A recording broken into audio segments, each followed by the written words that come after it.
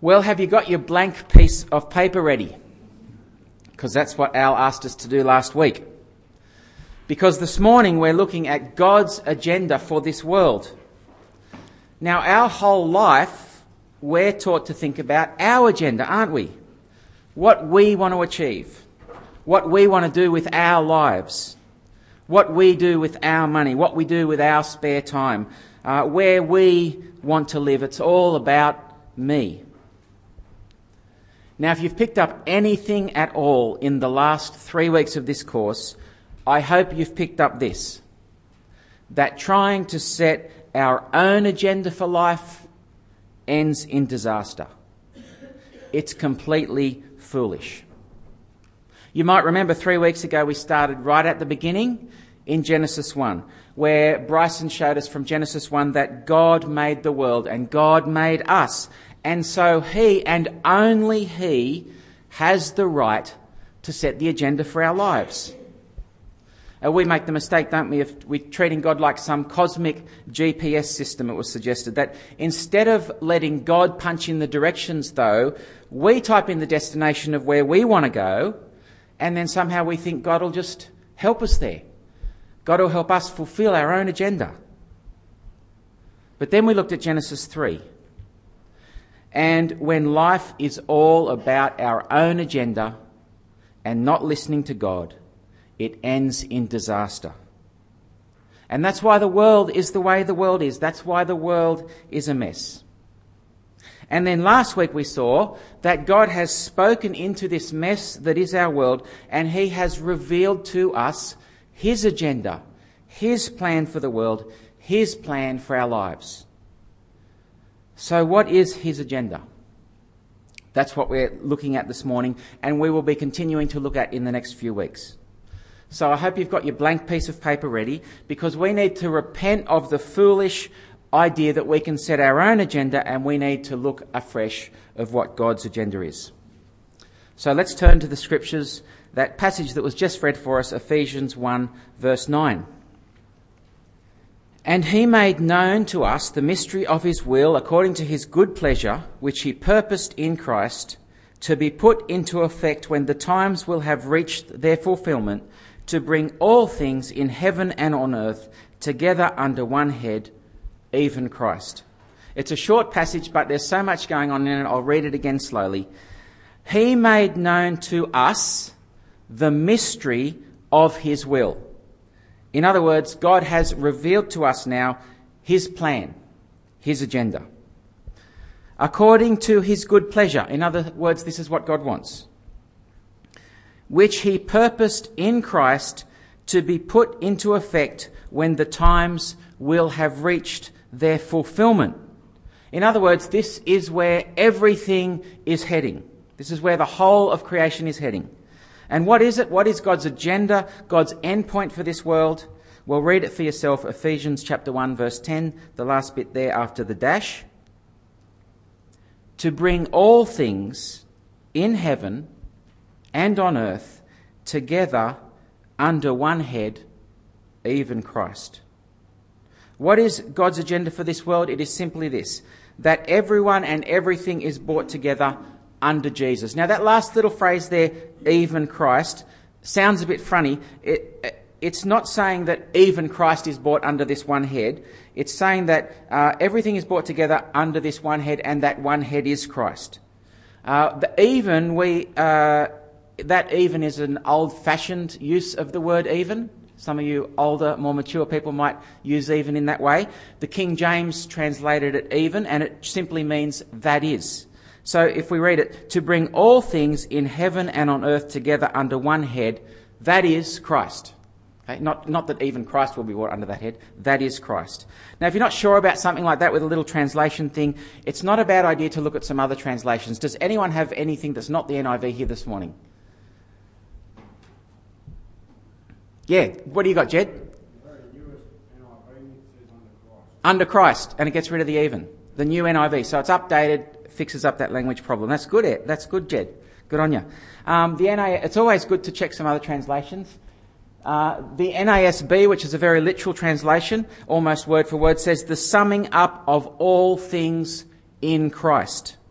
The ESV version says to unite all things in him, in Christ, things in heaven and things on earth. And the Good News version, just to be safe, this plan which God will complete when the time is right is to bring all creation together, everything in heaven and on earth, with Christ as head. So back to our version, to bring all things in heaven and on earth together under one head, and that head is Jesus. God's plan for the world is to bring everything under Jesus. I want to take a bit of time to be clear on that, because if we're saying that this is God's agenda for the world, we want to get it right. So if you've come with a blank piece of paper this morning and you want to take note of what God's agenda is, take out your blank piece of paper and write this one word down in big letters: Jesus. Because God's agenda is that Jesus be king over everything. And if you have anything else as your agenda, it will end in disaster. In the movie City Slickers, don't know if many of you have seen it, it's about this city guy who goes bush in America, out west, to be a cowboy. And he's out in the middle of nowhere, riding. Two of them are riding along together. The cowboy, older fellow's got his cowboy hat on. The young city slicker's got his baseball cap on. They're riding along on horseback. And they start talking about the secret of life. What's life all about? And the old guy says, the secret of life is this. The city slicker goes, what, your finger? He says, no, one thing. Just one thing. You've got to stick to one thing. And the city guy says, what's the one thing? The old guy says, that's what you've got to figure out. In other words, the idea is that each person in this world just needs to find their own one thing that they will give their life to. Whether it's their family, whether it's their work, whether it's being a cowboy, if they just give their life to that one thing, life will work. That's the secret.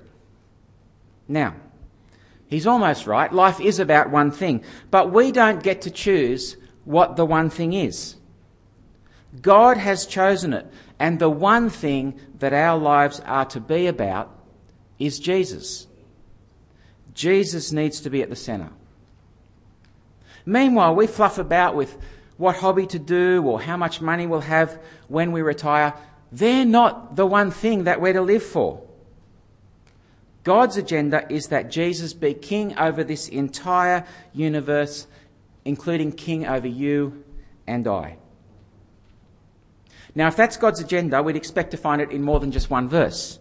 And it is. It is all through the Bible.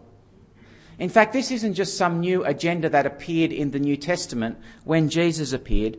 God's agenda has always been that Jesus will be king. From the start of the Bible in Genesis to the end of the Bible in Revelation, this has always been where creation is heading. So what I want to do now for the middle part of this talk is just have a look at the entire Bible and see that this is God's agenda. Because if this is what life is about, we want to get it right. So turn with me to Genesis 49. You can look them up with me as we go through, or you can have a look at them on the overhead. Genesis 49. Read through the book of Genesis, the first book in the Bible, and towards the end we meet a guy called Jacob who becomes Israel. And at the end of his life, Jacob is sitting on the end of his bed. His feet are off the side of the bed just before he dies. And he gathers his 12 sons around him and he speaks a word to each of them. And then after he speaks this, he puts his feet up into his bed and he dies. And these are his dying words to his 12 sons. To Reuben, he says, we'll get to this in a minute. To Reuben, he says, Reuben, you're my firstborn. Even though you're my firstborn, it won't go well for you. Simeon and Levi, he says, stop fighting, get on with each other, and so on. A personal word to each of his sons. But listen what he says when he gets to Judah. The scepter, that's the rod that a king rules with, will not depart from Judah, nor the ruler's staff from between his feet, until he comes to whom it belongs, and the obedience of the nations is his. He will tether his donkey to a vine, his colt to the choicest branch. He will wash his garments in wine. his robes in the blood of grapes. Suddenly, out of almost nowhere, in the words of this dying man, comes a promise talking about someone who will come and all the nations will be obedient to him. Now, this is way back in Genesis 1,700 years before Jesus. God is promising a king who'll rule the world. It's talking about Jesus. Read on in the Bible through Genesis, Exodus, Leviticus, you get to when Israel does have kings. And in 2 Samuel 7 verse 12, that's this passage. This is now 700 years after Genesis. God is speaking to one of his kings, King David. And listen to what God says to King David. It's another promise. When your days are over, King David, and you rest with your fathers, I will raise up your offspring to succeed you. In other words, there's going to be one of your descendants who will come from your own body, and I will establish his kingdom. He is the one who will build a house for my name, and I will establish the throne of his kingdom forever. I will be his father, and he will be my son. In other words, not just a descendant of Judah now, but a descendant of King David will come and rule forever. It's talking about Jesus. It's 1,000 years before Jesus was born, but it's talking about Jesus. Thanks, Doug. God is promising a king who'll rule forever. Now, David himself writes a lot about this in the Psalms. For example, Psalm 2, "You are my son, today I have become your father. Ask of me, and I will make the nations your inheritance, the ends of the earth your possession. You'll rule them with an iron scepter, you'll dash them to pieces like pottery." That psalm is talking about Jesus. Fast forward through the Old Testament another 200 years or so, Israel now is in complete disaster. They've had a civil war. They're fighting with each other. There's good kings, but there's also bad kings. Everything's falling apart. But God's promise still stands. God says to a prophet called Micah, he says this, and this is a passage sometimes we read at Christmas time when we think about Jesus being born in Bethlehem. "But you, Bethlehem Ephratah, though you are a small among the clans of Judah, out of you will come one for me, one who will be ruler over Israel, whose origins are from old, from ancient times. He will stand and shepherd his flock in the strength of the Lord, in the majesty of the name of the Lord his God, and they will live securely, for then his greatness will reach to the ends of the earth." Now, I could go on, but the Old Testament is full of these kinds of promises. Psalm 110, very similar. Isaiah 11, which Bryson preached from recently about God's coming king. Jeremiah 23, Ezekiel 37, Daniel 7, Zechariah 9. The Bible is full of it. Someone is coming. This person will bring peace. This person will rescue God's people, and this person will be king over the entire world.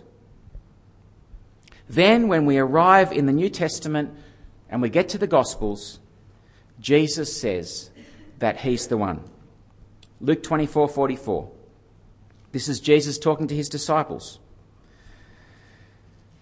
after he rose from the dead. "This is what I told you while I was still with you. Everything must be fulfilled that is written about me in the law of Moses," it's like Genesis, "in the prophets," like Micah and the others, "in the Psalms," like Psalm 2 and Psalm 110. Then he opened their minds so they could understand the scriptures. The whole of the Bible is about Jesus. He's at the centre of God's plans. He always has been. The whole of the Bible, the whole of human history, God's agenda for this world, it's all about Jesus. And in fact, when we turn to the book of Revelation, just to be safe, just to make sure God's plan doesn't change somehow, what do we see right at the end of the Bible? Exactly the same thing. Right at the end of the Bible, a couple of pages in from the end, in Revelation 19:15, we get a vision of Jesus after he's returned, and look at how he's described. "Out of his mouth comes a sharp sword with which to strike down the nations. He will rule them with an iron scepter. He treads the winepress of the fury of the wrath of God Almighty. On his robe and on his thigh he has this name written: King of Kings and Lord of Lords. It's all about Jesus. And in Revelation, those who love him are caught up in a huge celebration like a wedding banquet. And those who have rejected him are trodden down in judgment. And at the centre of it all is Jesus, King of Kings, Lord of Lords. What on earth ever made us think that we're at the centre of the universe? Crazy. In 1543, there was an astronomer named Copernicus. He caused a complete revolution in the way that people thought. You might remember that before Copernicus, people thought that the Earth was at the centre of the universe. They thought that the sun and the other planets all rotated around the Earth. So when they looked out at the night sky, they imagined that the Earth was stationary and there was this big sphere out there, and all the sun and all the planets all were moving around in funny patterns on this sphere. They thought wrongly that the Earth was at the centre. Then along came Copernicus, who said it was all the wrong way around. The Earth wasn't at the centre. The sun was at the centre of our solar system.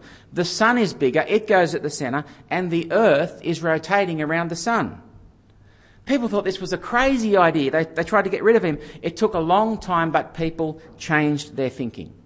They call it the Copernican Revolution. It was a change in what was at the centre. We make exactly that same mistake when we think that we're at the centre of the universe. And we hear the news that Jesus is at the centre and we don't want to hear it. We want to say, no, I'm at the centre of the universe.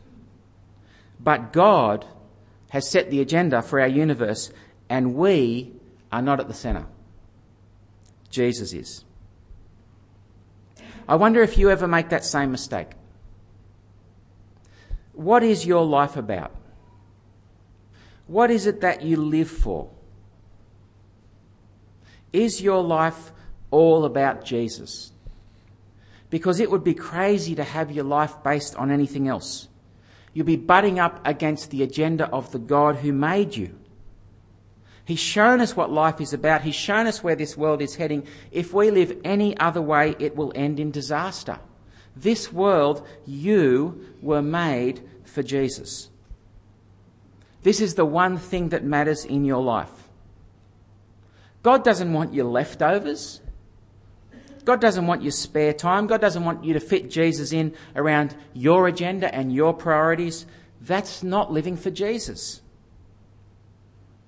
Jesus himself said, if anyone would come after me, he must deny himself, take up his cross and follow me. For whoever wants to save his life will lose it.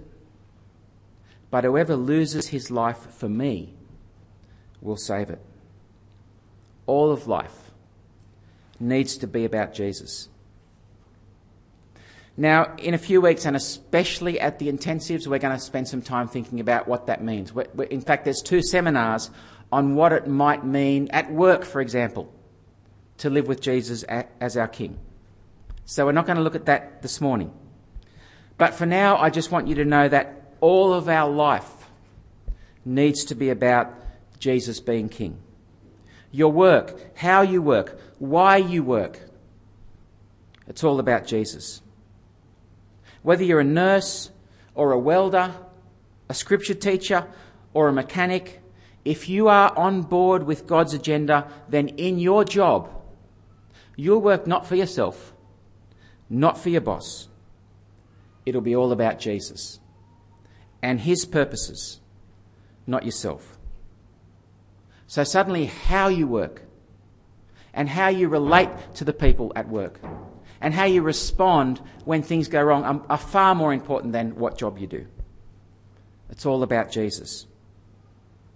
All the decisions in life, what town you live in, whether you rent or own a house, that's not really important, but how you live there, how you treat other people in the house that you live in, who you invite over, it all needs to be about Jesus. How much money you earn, irrelevant. But what you do with your money, whether you're content with what you have, it's all got to be about Jesus. What you do with your spare time, how often you ring your parents, what you do when your boss treats you badly, it's all about how we can honour Jesus. That's why, for example, in Colossians, which we're reading in our one-to-ones in the course of your life, right near the end, Paul writes this: whatever you do, whatever it is that you do, whether in word, what you're talking about, whether in deed, what you're doing with your hands, do it all in the name of the Lord Jesus, giving thanks to God the Father through him. Or Corinthians, so whether you eat or drink or whatever you do it all for the glory of God. This life is all about Jesus. That's God's agenda. Now, next week, we're thinking about if that's not your course of life, if you're not living for Jesus, how can your course of life change? That's next week. And the week after, if you are living for Jesus, how is it that God actually changes us to live for him in the various areas of our life? That's the week after. But for this week, I just want you to go away with one thing, that this is what God's agenda is. Jesus. When Jesus rode into Jerusalem as a king, he rode on a donkey. He told his disciples to go and find him a colt. They brought it to Jesus. He hopped on the donkey and he rode into Jerusalem. That's what we celebrate on Palm Sunday. And as he rode in, the people were shouting, "Hosanna, Son of David." They were quoting some of the Psalms.